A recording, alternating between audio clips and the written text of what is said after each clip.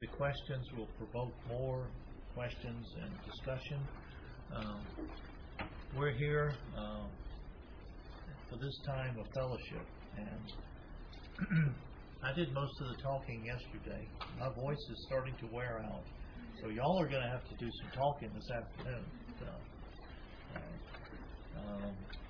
These are not in any particular order. I'll see if I can kind of work them together here. First question is, I have gay friends and I treat them and respect them like normal people. And I love all my friends. What's your opinion of what I said? Related with that is, I have a close friend that is gay. What should I do? Am I still allowed to be their friend?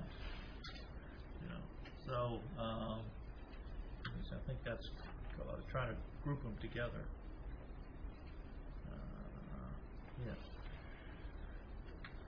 But I think you can probably tell from what we shared yesterday. So you got to walk right through the middle here. What? You're going to be moving around. Oh no, I'm tired. I'm just going to sit here. That way I won't hit those things. But I think, as you know from what we shared yesterday, and as we've been having some fellowship, that I appreciated how in this first question, the friend, he says, I have some gay friends and I respect them as normal people, and that is the attitude that we take, that we're respecting them, and we're thankful for the friendships we have, and the challenge we face, and I'm not sure how, with this question, I don't know how you treat your normal friends. So do we treat them as normal people? I don't know how you treat them, but we need to always come to that place of, there's the popular word, the day we're living in, there's certain boundaries, and we have certain friends, and maybe they're gay, and so because of they're gay, and I'm going to use at this time, they're ones that are actively practicing homosexuals, not just passive leaning that way. But if they're actively practicing their homosexuality, that creates a boundary of how close our friendship can be, because there's a sin there that we need to be aware of. And then this is the same as we said yesterday. If you had somebody that was just sleeping around in a heterosexual relationship, or if you have somebody a friend that's doing drugs, or a friend that's doing alcohol, or whatever, that creates a boundary. And we've got to know that. And particularly with y'all, you're just going to have to get used to the y'all. So, that are a little bit younger. One of the challenges you face is not getting in over your head, okay? Because some of your friends that are maybe involved in this, they can pull you down. We have a tendency at times to think, well, we're Christians and we won't be influenced. Our friends can pull us down. Okay, we want to pull them up.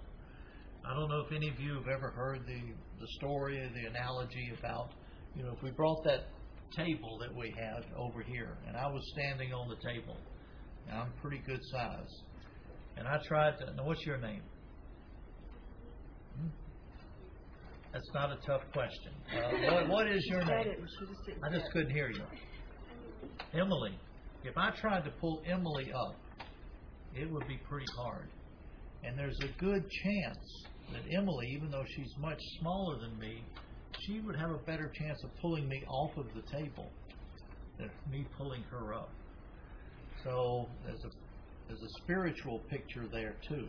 That sometimes we think we can pull our friends out of sin, but actually, if we don't know our limitations and our boundaries, we can get pulled into it.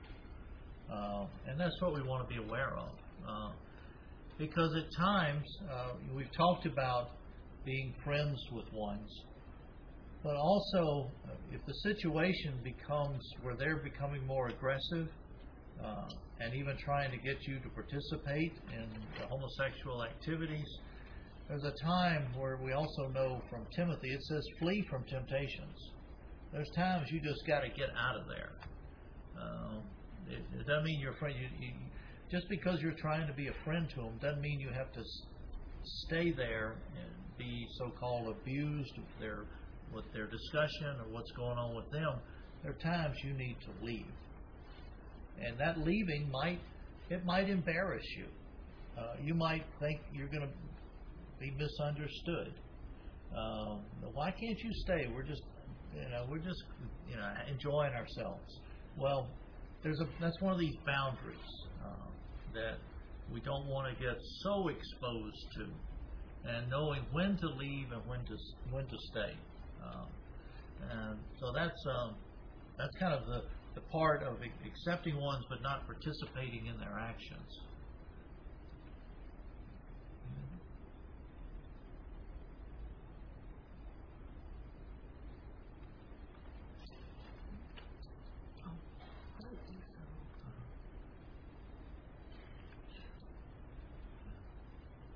This is, in many ways, what we're trying to share with y'all are some principles, not rules.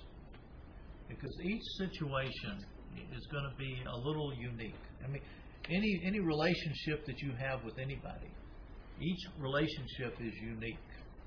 And so when you're dealing with ones, this is where you just have to have that understanding of, okay, I need to get out of here, or I can stay and be there. I can stay here.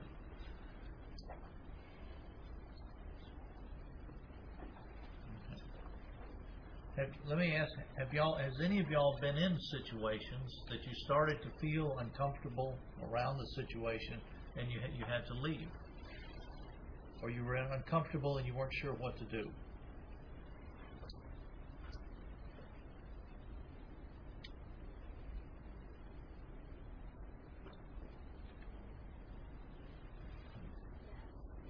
Okay.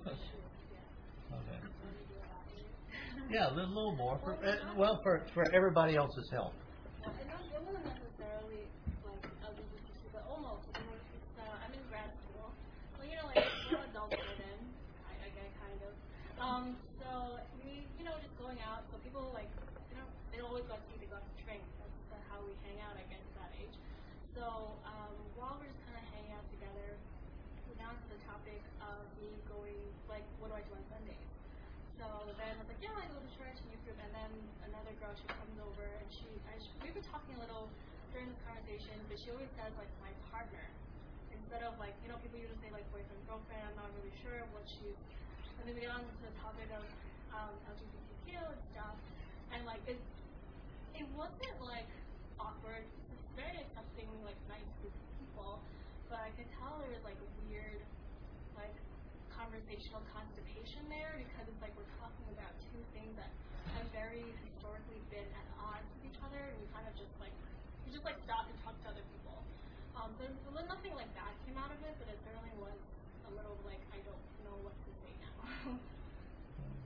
Well, it seems like what you did was a lot of times the problem that happens to us a lot of times is when we find ourselves in a situation of not knowing what to say, instead of having our constipation, we have diarrhea.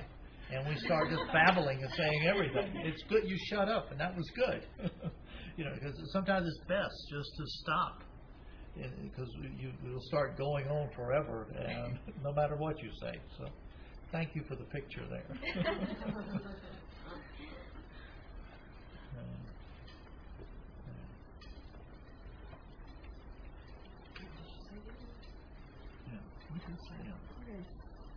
Okay. Let me read another question here. This is somewhat. I don't have any gay friends in school, so if the Lord were to put someone like that in my life, how should I approach them? I know there is a boundary, or sometimes it seems like a very fine line. how to love, but have that boundary that says, I'm not for this. Can Christians associate with gays, transgenders? And should the Christians declare their stance on their opposition toward them or stay silent until asked on their opinion? Okay. Where is it? No. Which one is it? Right there. We already answered that yesterday. I'll ask y'all, based on what we've been saying, well, how would you answer that question?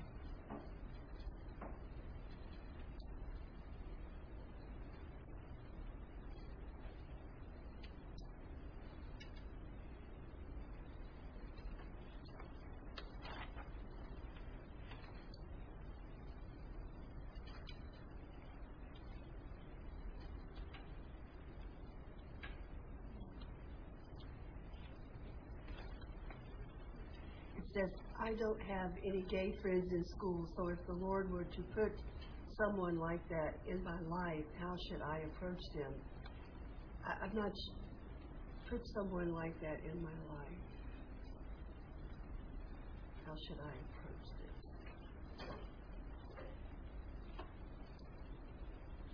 them? I mean, hello. How are you? I mean, I don't really quite understand. How should I approach them? Someone should put. I mean, you don't have to be any different than from anybody else that walks by you, right? I mean, it's not like you have to say, "Are you gay?" or well, you just. I know that there is a boundary, but sometimes it seems like a very fine line. Yes? It is. How to love, but have that boundary that says, I am not for this. I think maybe the question would be a little easier, because I think it's very easy when you go into large topics like this to get into hypotheticals, but I think maybe it's more like when a topic comes up with such a person, how do you say, like, how do you have that tough conversation with tolerance and love and not come across as, you said last night, like, you know, a bigot or something, you know? So. Well, I think that's, it's important that, like we've said, to be in that right place. And if somebody comes up to you and says, hi, I'm gay, and I say, hi, I'm straight. Okay. So okay, you're the gay, I'm straight. Okay. What's the next step? They kind of go, but no, it's trying to just not be such a, hi, I'm gay, I'm straight, how was your morning? Did you have a good day? I mean, it's trying to establish a personal relationship and trying to we don't want to get into confrontations with people. And so you're trying to diffuse and show them that you care about them. And all that we're really asking of when we're trying to maintain a relationship is that they would show the same respect to us that they're wanting us to show to them. They're saying, I'm this way, and I said, we can say, okay, I can accept you as a friend, and we're classmates, that even though I don't agree with you. But okay, you go ahead and take it. No, I think we're making it more complicated than it has to be. Just on that particular question, you just have to take it as it comes along. I mean, it's kind of hard to say how you're supposed to handle every, because it is like a hypothetical question. Just be normal. And you don't immediately they say, I'm gay, and you say, well, I'm not for gay. I don't believe in gays. How do you know what you're going to say? How do you know how you're going to respond? like that song we sang, may the fragrance of Jesus be in me. May there be some fragrance about you that would maybe you not have to say anything at that moment. I don't really exactly. Does anybody else? Do you have any thoughts, Leila, on how you might could help someone who wrote this question? Another question. I have another question that sort of like builds on it. It's talking about a fine line between showing love and then a line showing, we have a stance against this. I guess, isn't there a point where if you're like showing a lot of love, you care about this person, you respect them for a person, that they sort of take that as, you condone what they're doing because you're showing love and you respect. Hey, maybe this person is he's my friend, maybe he agrees with me. Like I think a follow-up question, I guess, would be when does a conversation about where we stand sort of start? Yeah, I don't think I can't answer that. Right. Well, I think a lot of that will go, and it gets beyond just this aspect of it. It gets into like going out, clubbing or drinking or whatever. It's like once so that maybe they have an impression that you're accepting of them. If that's their impression, approving of them, I should say. But if they take that other step and say, hey, we're having this party tonight, would you like to come? That's when we say, I can't participate in that. It's like if somebody asks you to go out drinking, I can't go, I can't do this. Or they want you to go to a certain type of club or whatever. It's once they try to engage us in that activity, that's where we have to say no. And maybe they would say, well, gee, I thought you approved of this. And I said, well, no, I really don't, but as you've seen over the months, we've been able to be friends and I've accepted you, but I don't necessarily approve of that. In one way, I appreciate the person asking this question, but here again, sometimes we can approach these things based on the tree of the knowledge of good and evil instead of the tree of life. You can't figure out every way, every action you're going to take or everything you're going to say. If we're abiding in Christ and having that personal, intimate relationship with the Lord, as we encounter these things in our daily life, life will show us what to say, what to do, how to handle things.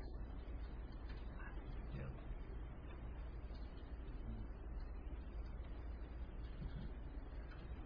I don't know. Also, in my experience, like if the Lord does put someone in your life who happens to be LGBT, you don't even have to approach them. They'll just kind of just be in your life. Yeah. And also, like these conversations, honestly, they just happen. You don't actually know when to expect them. Yeah. Like, I still remember, like, my freshman year last year, like, they just came up all of a sudden, sometimes just out of the blue, they might just ask, like, I know you're a Christian, but, like, there's so many Christians who are just so hostile against these gays and lesbians. Like, what do you think about it? And then I would respond, I do not think this is right, but it's not my place to judge. The most I can do is pray for these people and still treat them as people who deserve love and respect. And that's really it. And sometimes we could also talk about Chick-fil-A, and then that topic will come up too. Yeah. Yeah.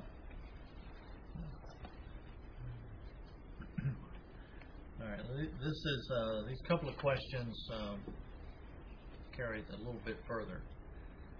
What do I do if you? What do you do? What do you do if your friends try to persuade you to become gay or bisexual, even though they know you're a Christian? How do I react to a friend or someone who's pressuring me to be gay? And how should I be a testimony to them? Now, when somebody is actively trying to engage you, that's the time if you can, it's like with any sexual advance. The first word is no. You know, and if people will honor that and respect it, that should end it. You can say, no, I'm not going to participate in this because I don't think it's right. So it doesn't matter whether that doesn't matter if it's a homosexual or heterosexual relationship. The first word is no. And then if they continue pushing the situation, then that's the time to get out of there and to flee. As it says, flee the temptation. So it's, sometimes if you tell people no, they stop and they say, okay, I know the boundary now. I know where our relationship stands. And so you still have a relationship. Others don't listen to the no, and they want to keep pushing on. So it's the same. Many of these things are the same. You'll find the more as you look into this, you find that this LGBT thing isn't really unique from other sins that we're confronted with in life. Like, what would you do if your friends tried to persuade you to use cocaine? What would you do? I mean, it's...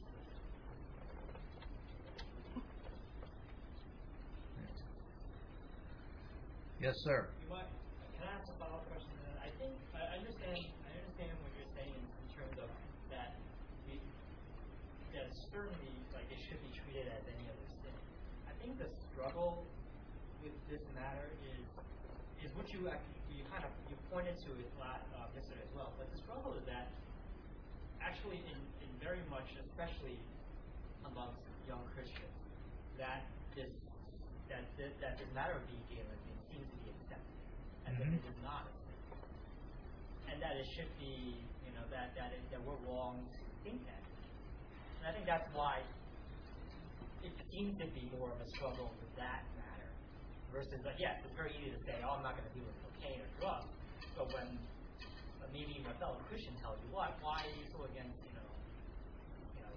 homosexuality, then it becomes maybe another ball there. Yeah.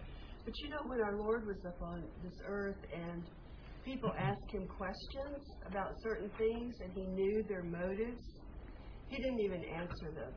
He said something else.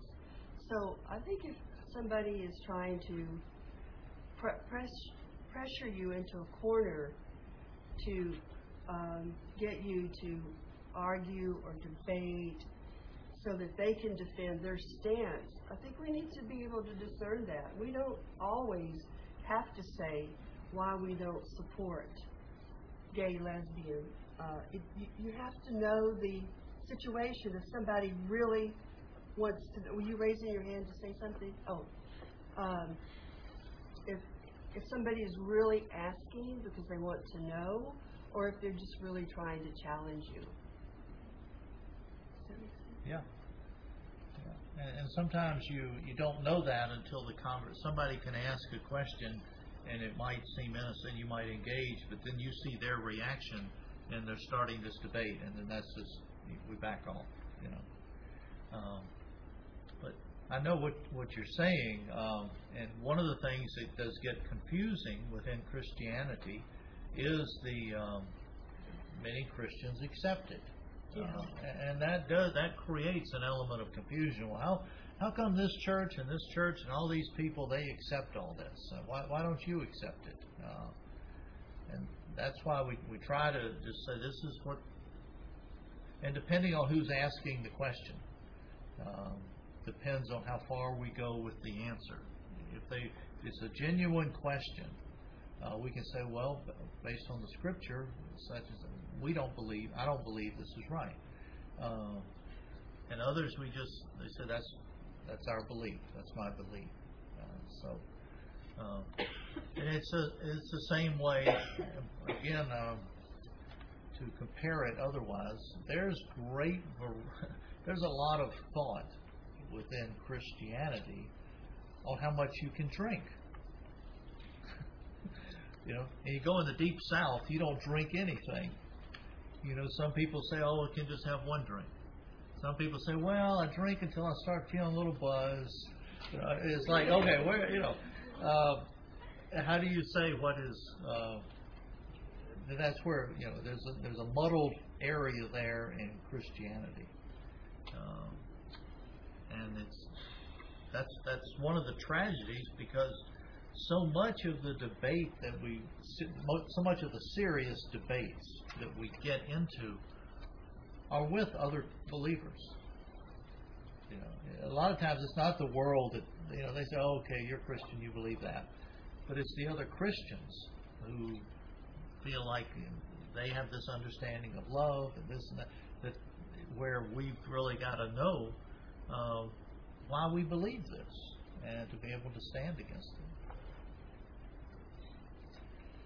There are a lot of these kinds of questions. It's so hard. Okay.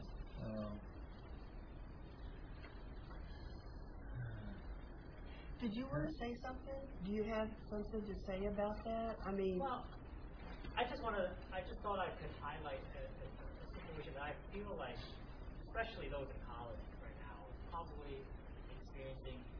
I don't know if you heard, but HRC. yeah. So last year they came, so you know the story. They came out with an updated policy that spoke about that they solidified their stance about homosexuality. That a lot of articles are sort of kind of like maybe misquoting them or not, but it seems to direct saying that they were asking their employees, so basically those that are on staff, to outright express their views so that they can work out some sort of, they call it involuntary termination, but they weren't being outright fired. But it was sort of like, well, you understand that your views differ from our, not corporate, but this is their policies are based on scripture, right? So this is our view that we expect our employees to follow, to believe in, and so there was a big from that policy and everything that happened. A lot of staff workers had to leave, or I don't know want to say they were forced to leave, but certainly they were put in a position that they can't stay. Let's just say that. And obviously I'm not in college anymore, so I was part of InterVarsity, but I'm not obviously part of it anymore. But I still have friends that are still serving and doing that. And so I found on Facebook. So there was a brother. I don't know this person. I don't know this brother, but he says he's a homosexual, and he was on staff on InterVarsity. And when everything happened, he made this big post, and everybody. So there was a big upheaval, and especially amongst college Christians, this was a big deal because you saw the divide there, because of this issue.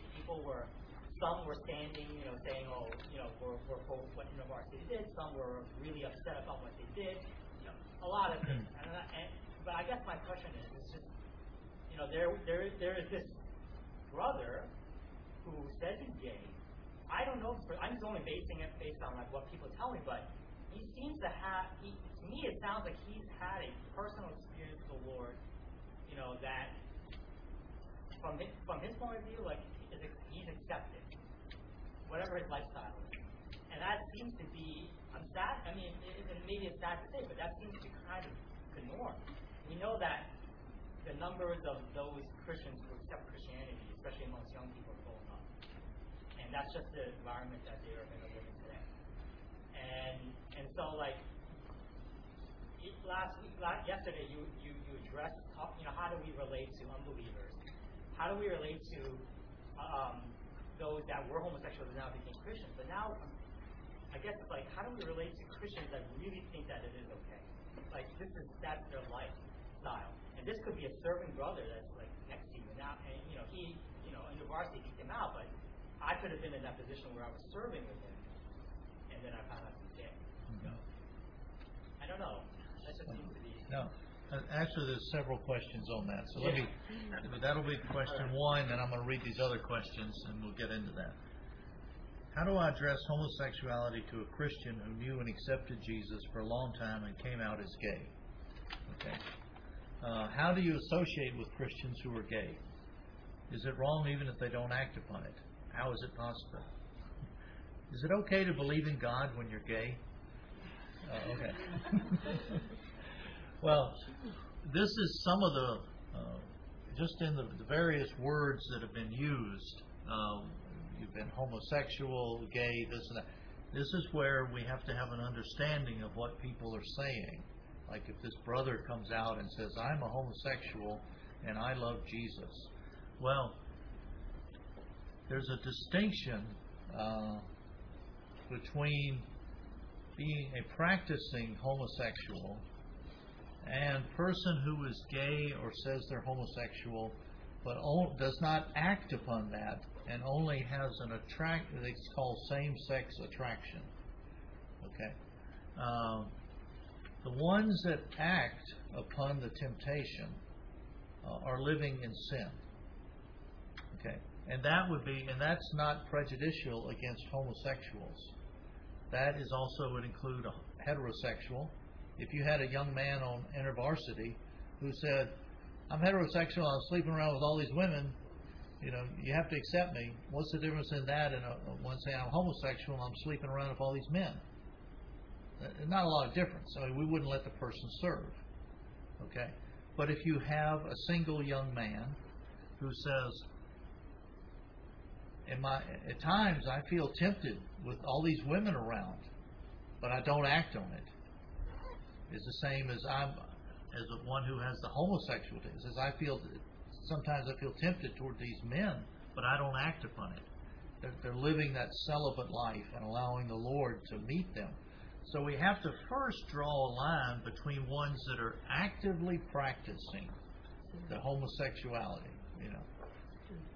which is sin. That's it. And then those that are living a celibate life. Okay. And those that are living a celibate life, when we're talking about believers now, it is like, again, I keep comparing it to everybody else, but like you have the alcoholic who gets saved. Okay. Now he's still, most alcoholics, their whole life, they will have that temptation within them, and they have to stay away from it. They've learned how to control and deny that temptation. And so those that... Yeah, we have a brother in our fellowship in Richmond, and he's an alcoholic. He works with recovering alcoholics. He works with alcoholics, and so we see he knows he cannot get close to alcohol at all. I shared yesterday at some time about my gambling, and I stay away from that. So it's a matter of, if they're living if this brother, and you can be a genuine believer, ones that know Jesus Christ, and some can be actively practicing homosexuals, and some can be celibate. Yes. Like, there's this brother at my college campus. He has come out as gay, but the reason why he's not in a relationship is because no one has really come across. He hasn't found the one yet, I guess. Yeah, he's looking. Yeah. So what's that exactly? Well, to me, if he's actively looking, he's yielding to the temptation. Yeah. I mean, it's just because it hasn't. Maybe the sin hasn't come to full fruition. But if we look at the Sermon on the Mount about the condition of your heart of lusting after the Sermon on the Mount, when it's talking about in our heart, it's gone from just the temptation to desiring things with it from the heart. So, yeah, it's a lot of. I mean, it's very difficult. It's difficult, and like we said, just because they're Christians, that complicates it. And I think actually this is one of the things that local assemblies are going to have to face. Okay, in a very real way. You have a homosexual friend. They come to the Lord. They get saved. And maybe they, as they're working out the sanctification, we talked to yesterday how it's a process. We're not instantly changed, all of us. And so, if they're living a celibate life, desiring to follow the Lord, do we let that person serve in the local assembly? Okay. If you had a person who was, running around sleeping, a guy sleeping with gals, and he gets saved, but he doesn't. He lives a celibate life. Do we let them serve? Most of the time, we do. So there's a learning in the assembly of how to handle these specific situations, and I think each one, and that's why I don't think we can come up with rules. We need to understand the principles and look at each situation distinctively.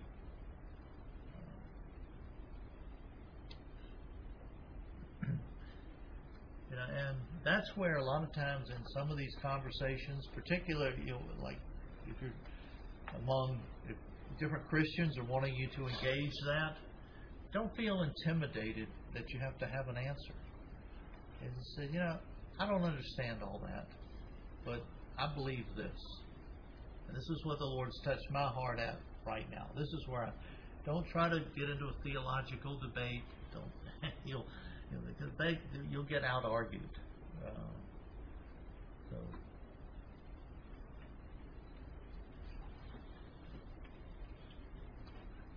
So there can be some Christians that are what we call in the question non-practicing. And yes, it's okay to believe in God if you're gay. He wants us to believe in Him. Okay, what? What are you thinking? What are you... Wait, I was thinking, what is it? It's like, so if someone gets saved, but then, okay, this is before they're gay, but then they practice it, they can't be like, but then they can't be like unsaved, but like, that's still, again, thing, but then they don't like stray from that, and they don't like ask for forgiveness, then would they still be saved? Yeah. No, it's a good question, and that's one that we have to consider is, okay, you have a homosexual who's been practicing and they get saved. And they start walking very, excuse the phrase, straight and narrow way. It takes on new meanings, doesn't it, all of a sudden? But maybe after a while they lapse back and they sin. They fall into a homosexual, and then, okay, they've got a choice there. Do they repent and allow the Lord to forgive them and to continue on, or do they just give up? Either way, if they're saved, they're saved. And our sin can't separate us. Nothing can separate us from the love of God, not even our sins. Okay? They're not in good standing before the Lord. And it hinders their fellowship and relationship with the Lord, but they're still saved. Our actions aren't going to undo our salvation. They will, depending on your theology of the future, on outer darkness and judgment, wherever all that discipline is going to come, they'll be taken care of. But they're still saved. And so then we have a desire, just like, I'll use the other example of the person that was an alcoholic. Maybe after they get saved, they don't drink for a while. But maybe something happens, they get depressed, and they get drunk one night. We try to come alongside them and restore them and bring them back. And this is where it can get, I use the term, kind of dirty. Because I've had to come alongside some young men who, some involved in pornography, and they would fall back into that. Some who were involved in marital relationships from their wife, and they were separated from their wife, and you have to come and try to. It's like you have to walk into. I was going to say pig trough, but most of y'all wouldn't know what that is. You walk into this muddy swamp to pick somebody up and to walk with them out of it. And it's not that you get their sin on you, but they've gotten dirt, they've gotten soiled, and your hands get dirty as you pick them up and help them and come back, and you feel dirty, and you have to pray the Lord to cleanse you, that you not fall, and protect you from it. And because one of the questions, it was a good question. It came in. I heard that some brothers reach out to alcoholics and try to help them, but then they became alcoholic themselves. Could it possibly happen to us? Not just alcohol, but other addictions and sins. How can we avoid it? The answer is yes. If we're not careful in dealing with any of these things, whether you're talking about with any kind of dealing specifically with anybody in sin, we can fall into that trap.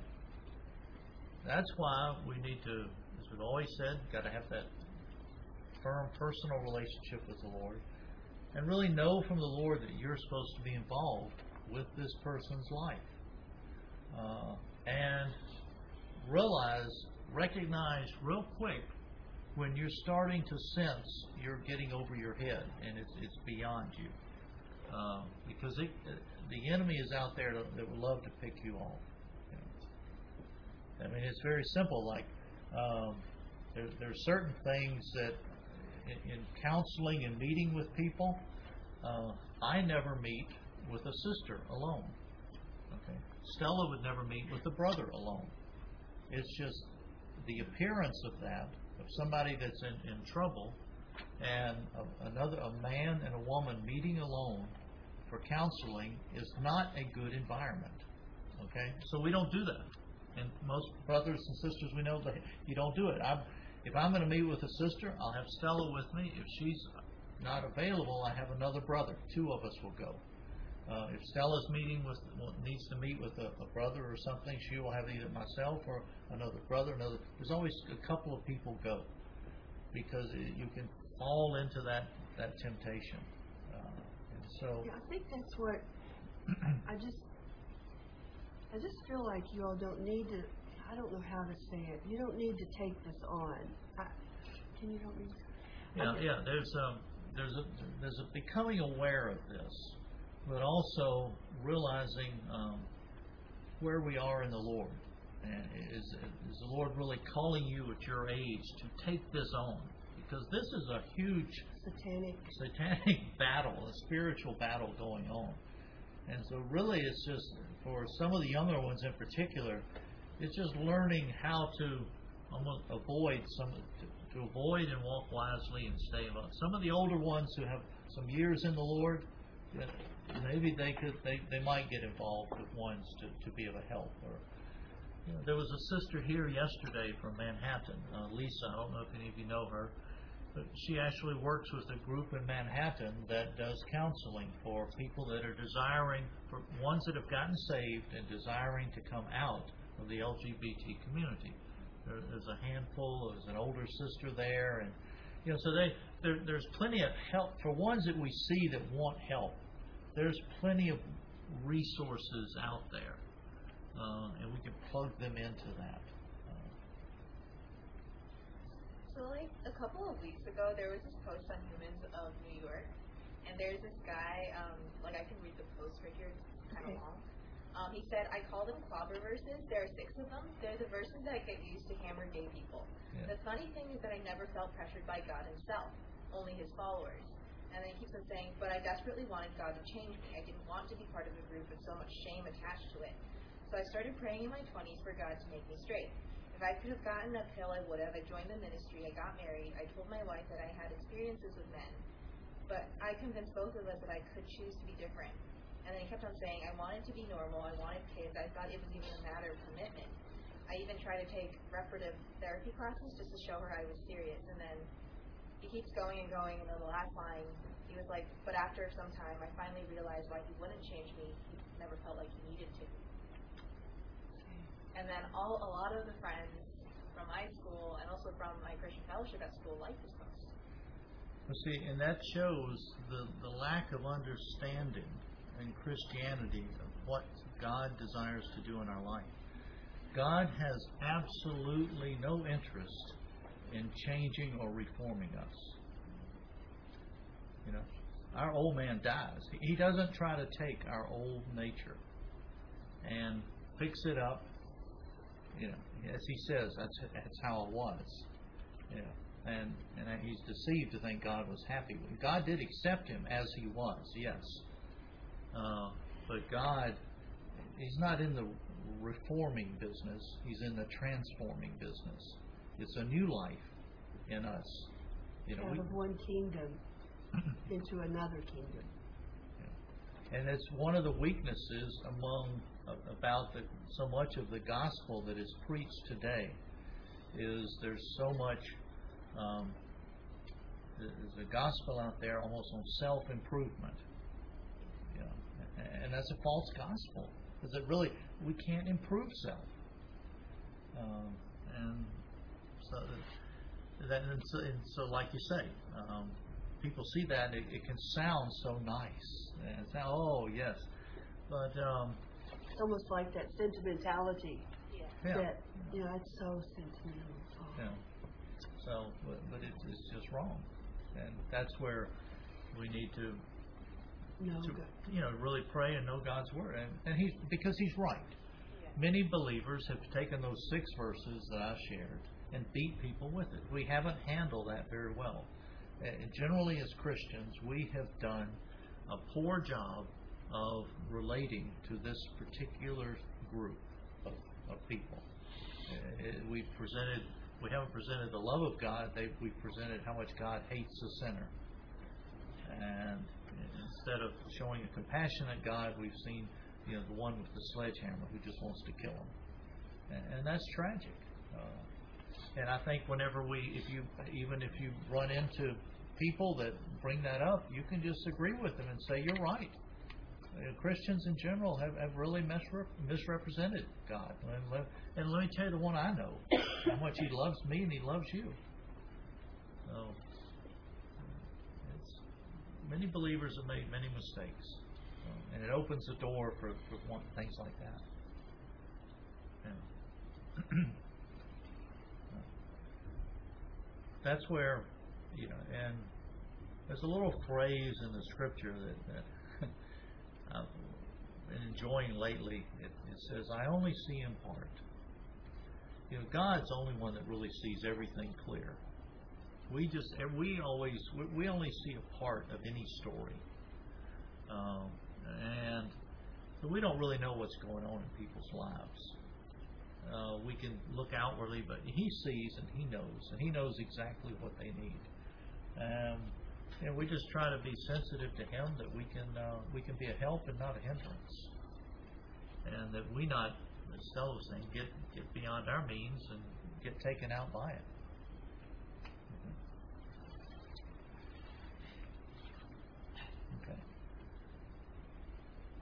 All right. Another little happy topic here.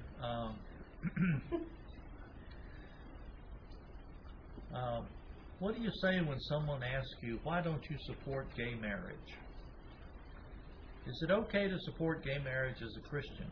I know homosexuality is a sin, but shouldn't gay people have equal rights?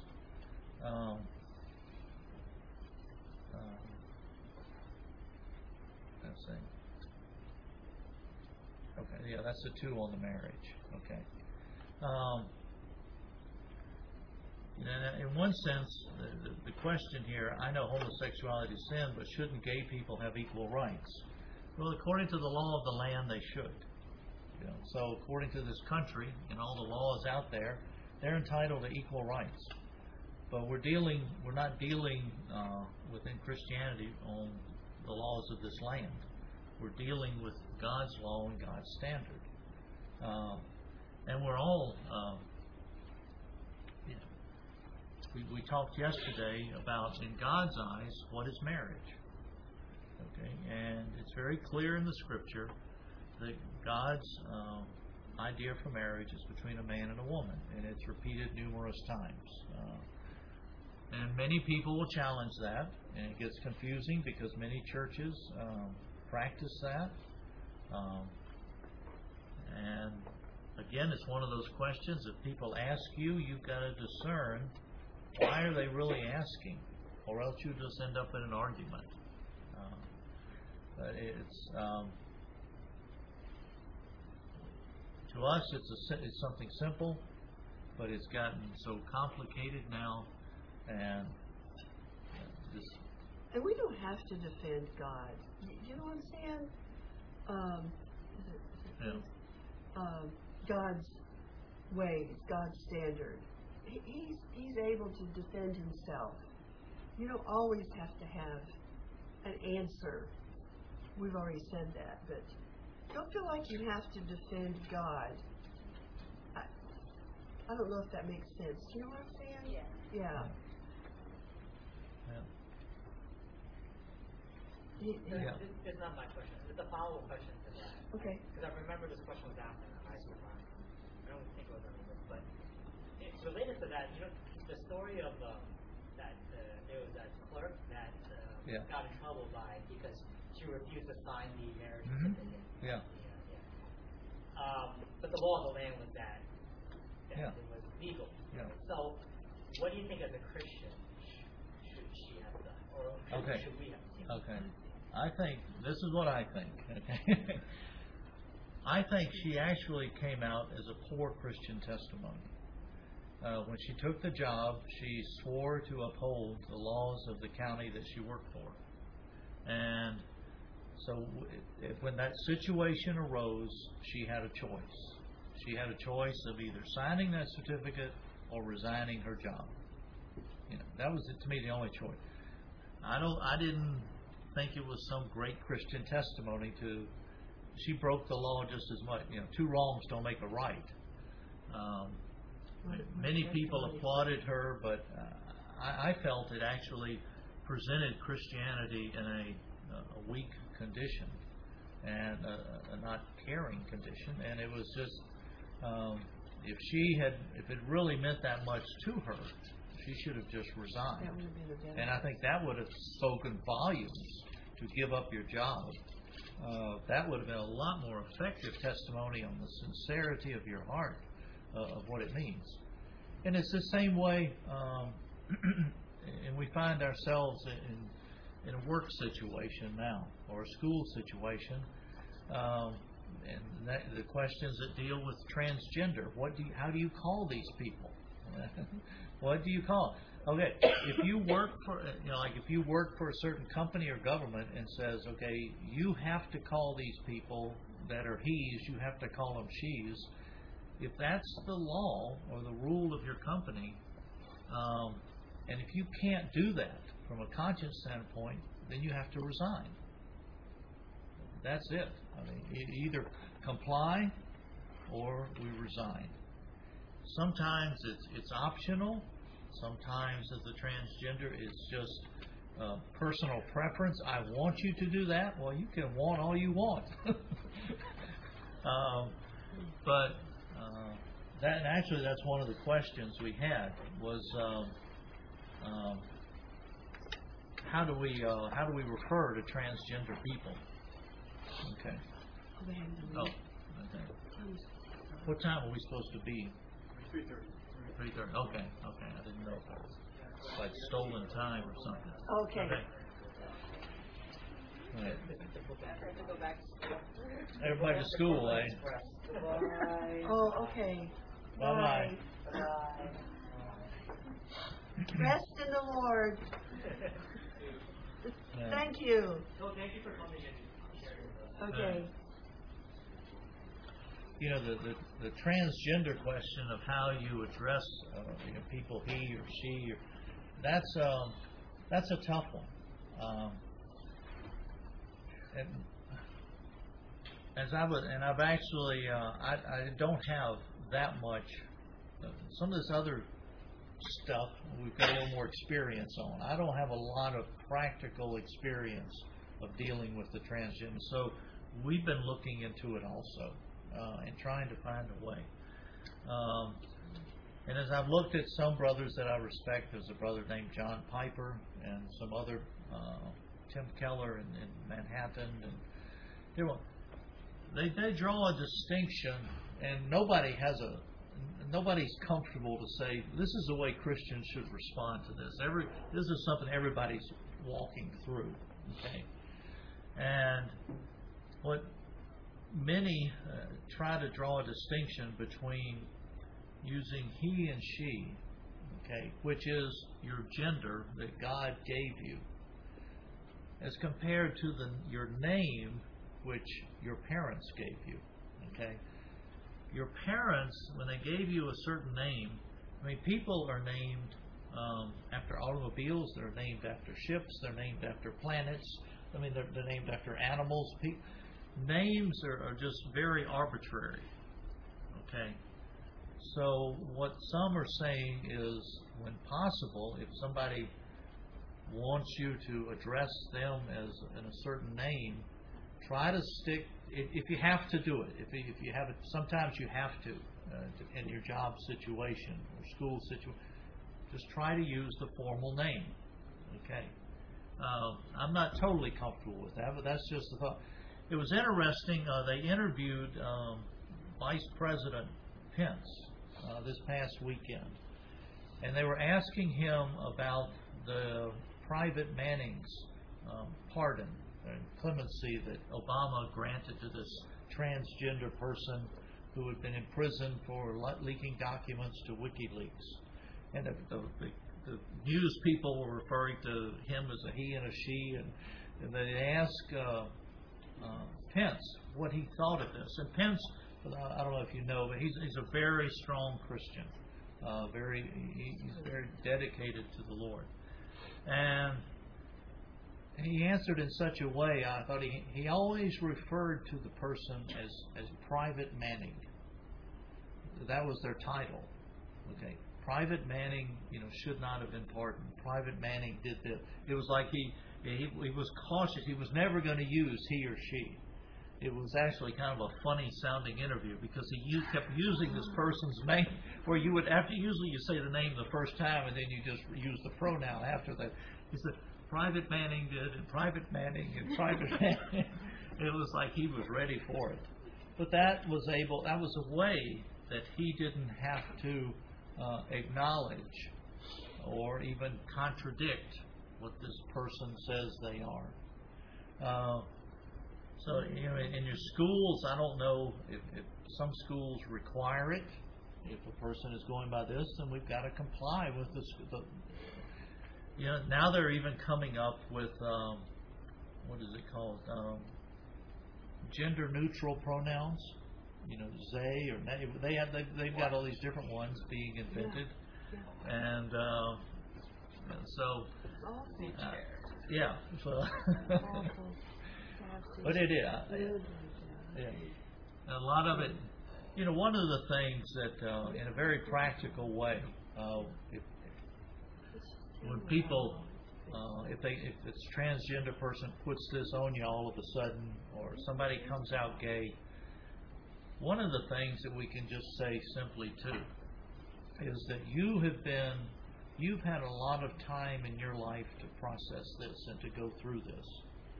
And you're just now hitting me with this cold. And I really haven't had time to process what you're even saying. And would you give me time to be considering all that you've shared with me? And not to say that don't give me time to change my mind. That's not what you're asking. But you're just trying, okay, how do I respond? This person's right in my face. And if you don't know how to respond, just say, I don't really know how to handle this right now. This is new to me, and so I don't. It's an awkward situation that there's not, I want to follow up on this, because I think it's relevant maybe for the young people college. Some of the college kids are graduating, going to work. And you mentioned that example of, as a testimony, she should resign, right? Or in that respect. More and more, I think the enemy is in a very, used to be kind of in the background, you had to come out of the closet, now it's right in front of you, right? It's more and more overt. But, so how do we advise or counsel young people, especially when it comes to this matter of, first of all, at school, we know that someone got a reprieve, I think, with his elections, I don't know, but Obama getting very, very direct with schools where he gave the directive he was going to pull out money if the schools did not make provisions for transgender bathrooms and things like that, right? So, I mean, the government very directly was directing the school system that if you're going to lose money, funding, if you don't provide this, and kind of imposing this on schools. So, one thing is, do you quit school? Or, I'm just going that direction because you said quit the job or resign. Students, if the government is imposing this on them, and thank you Lord, not yet, but if it does come down to that, how do students react to that? Because if the government is saying, and the Board of Education is saying you need to do this, what do they do? Do they get homeschooled or whatever? And then secondly, is in the workforce, for these people who are graduating and going to work, okay, so maybe they don't have to sign a certificate for two people getting married, but, sorry, not married, two people, whatever they're doing, whatever that word is. And then, but what about companies that very clearly, and my brother was showing me, ADP, an HR company, which everybody, if you're going to get a paycheck, you probably want through ADP, they have LGBTQ celebration day, and they encourage their employees to attend. Now, granted, you have a choice, maybe not to attend or whatever, but a lot of these companies also donate and give money and support a lot of LGBT causes. Again, they are very, very different. They don't support any other causes, but very specifically, they'll support LGBT. So I think those are challenges. I think that some young people might have questions on how do I deal with that? More and more, it seems like even though we treat it as, it is a sin itself, and we kind of, what you shared for the past day or so, but this is the reality. And how do we as Christians, not that we have to take it on, but we have to live under these situations, right? So, yeah. I think one of the things, we used to be able to, as soon as you finished the school, you were looking for any job you could get, just get a job. But I think now as believers, particularly with the larger companies like the ones you were mentioning, we have to even ask a question during the interview process of, do you have what's called a conscience clause with your company? And many companies nowadays, they still have a conscience clause that if some of their policies go against your conscience, you are exempt from that. The clauses were in there for other reasons, other people in the past, but now they're still there, and so it does enable you to not have to participate in the LGBT activities of the company. But yeah, the company itself is still going to be very active in all that stuff. So I think we're going to have to be asking some new questions of things when we're looking for jobs that we maybe didn't have to think about in the past. Now, from the school, what a lot of people are doing homeschooling, and we've got, like in Richmond, about the kids, over half the kids are homeschooled, and but that's a lot of the alternative, or some of them go to private Christian schools. So that's It's tough. the school alternatives are some, and some of the universities. There's a place in Virginia called Patrick Henry University, and that's where homeschoolers go to university. It's actually a school, and it's accredited and all that, and they. But no, Ezra, I'm probably like you. I probably have more questions than answers, but I think what it's showing us is that we need to at least be considering these things. I think when we're going into a job, we need to be considering, okay, what all is going to be involved here? What am I going to be exposed to? And what's going to be required of me?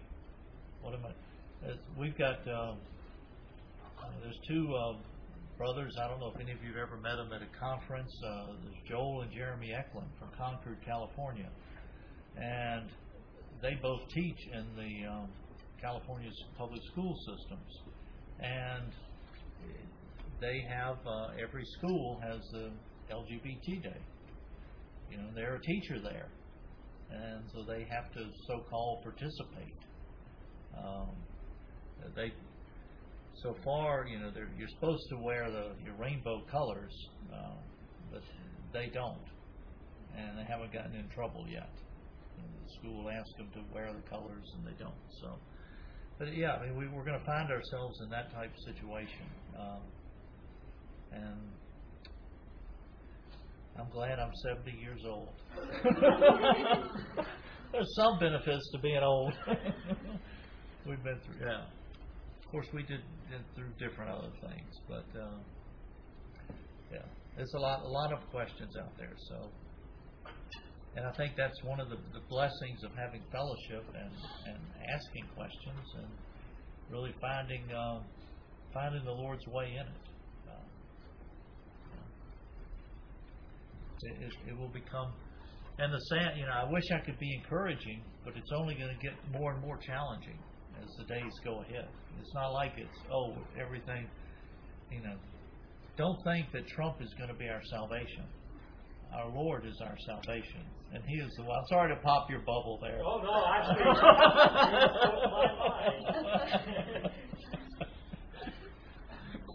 yeah. Okay. I think we got pretty much all these. Yeah. Let me see. There was one other one. I don't want to do anything. I know.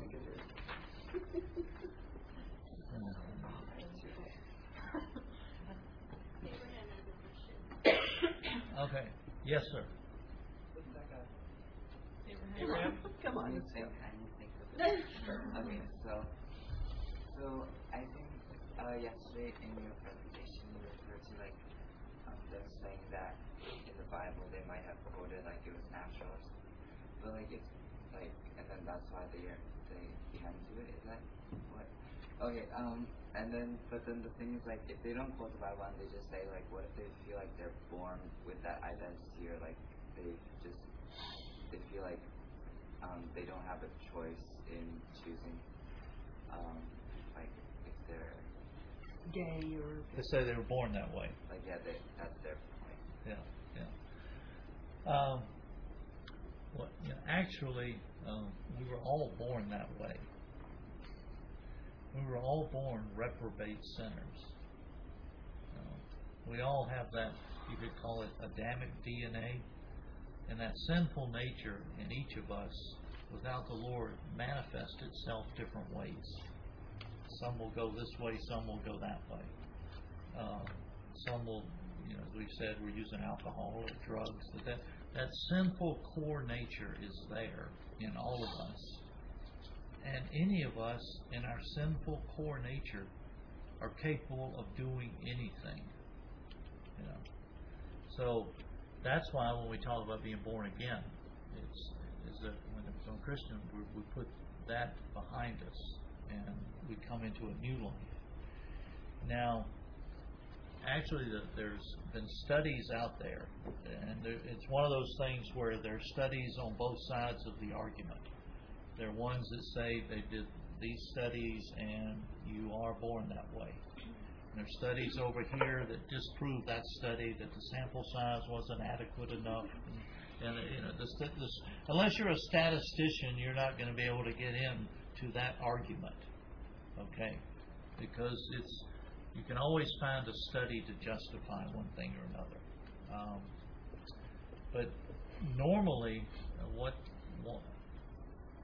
they're actually, what most psychologists say, there came a point in their life where they had to make some choices. You know, sometimes it was sexual abuse that led them to go into the LGBT. There's a lot of us ones who were sexually abused, and so but they made a choice and they found some comfort over in this area. Others, because they were ostracized or looked funny, they went over there. And so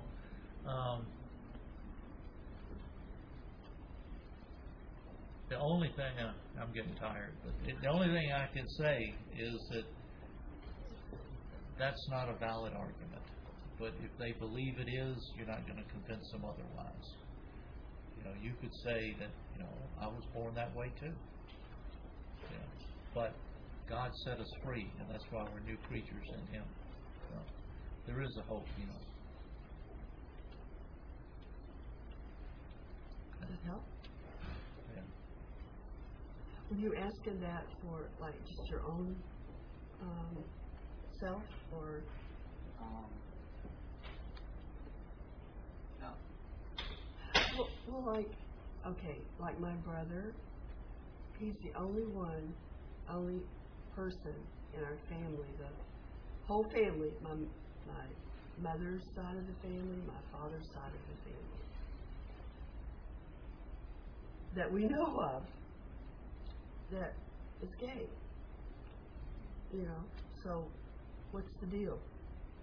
So you know, what satisfies my heart is what he chose to be. He didn't have to choose to be, but he did, because he was. Let me get it over here. He had, what do you say, effeminate manner. And guys made fun of him. My brothers made fun of him. But in the gay community, he was accepted. I don't know why he had. I've had my ideas. I'm not going to get into it, why he had effeminate characteristics. But, you know, some of these things we don't have answers for. But we know they're not of the Lord. You know what I'm saying? We know they're not of the Lord. And you know, why somebody would want to change be a transgender, beyond me.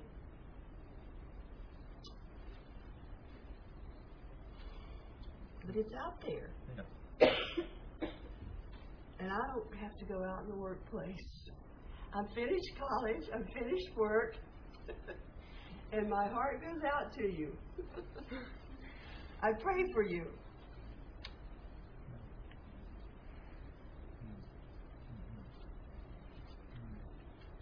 Any other questions for me? I mean, it's a sick society, isn't it?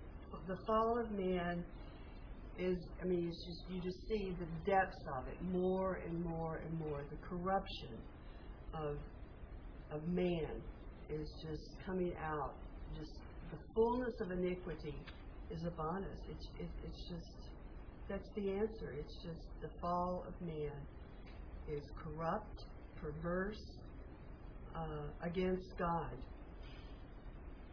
And it just comes out in so many different ways. Okay. Mm-hmm. Yeah. Okay. Yes. Let's just pray and close. Lord, we are thankful for this time, and the more we go along, just as we said, it seems like we have more questions than answers. But Lord, we're thankful we have you. And Lord, we're thankful we can come and just pray for one another.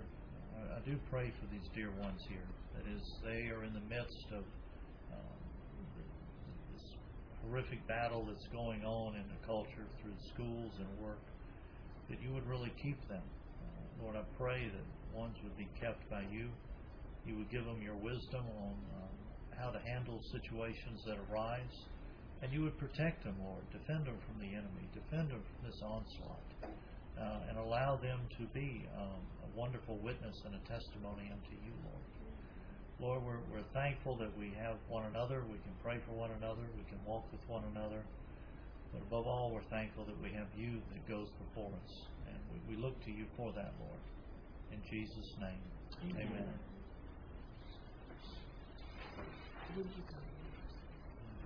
Again, it was really nice to be able to be with y'all this weekend. Thank you for taking the time out yesterday and this afternoon.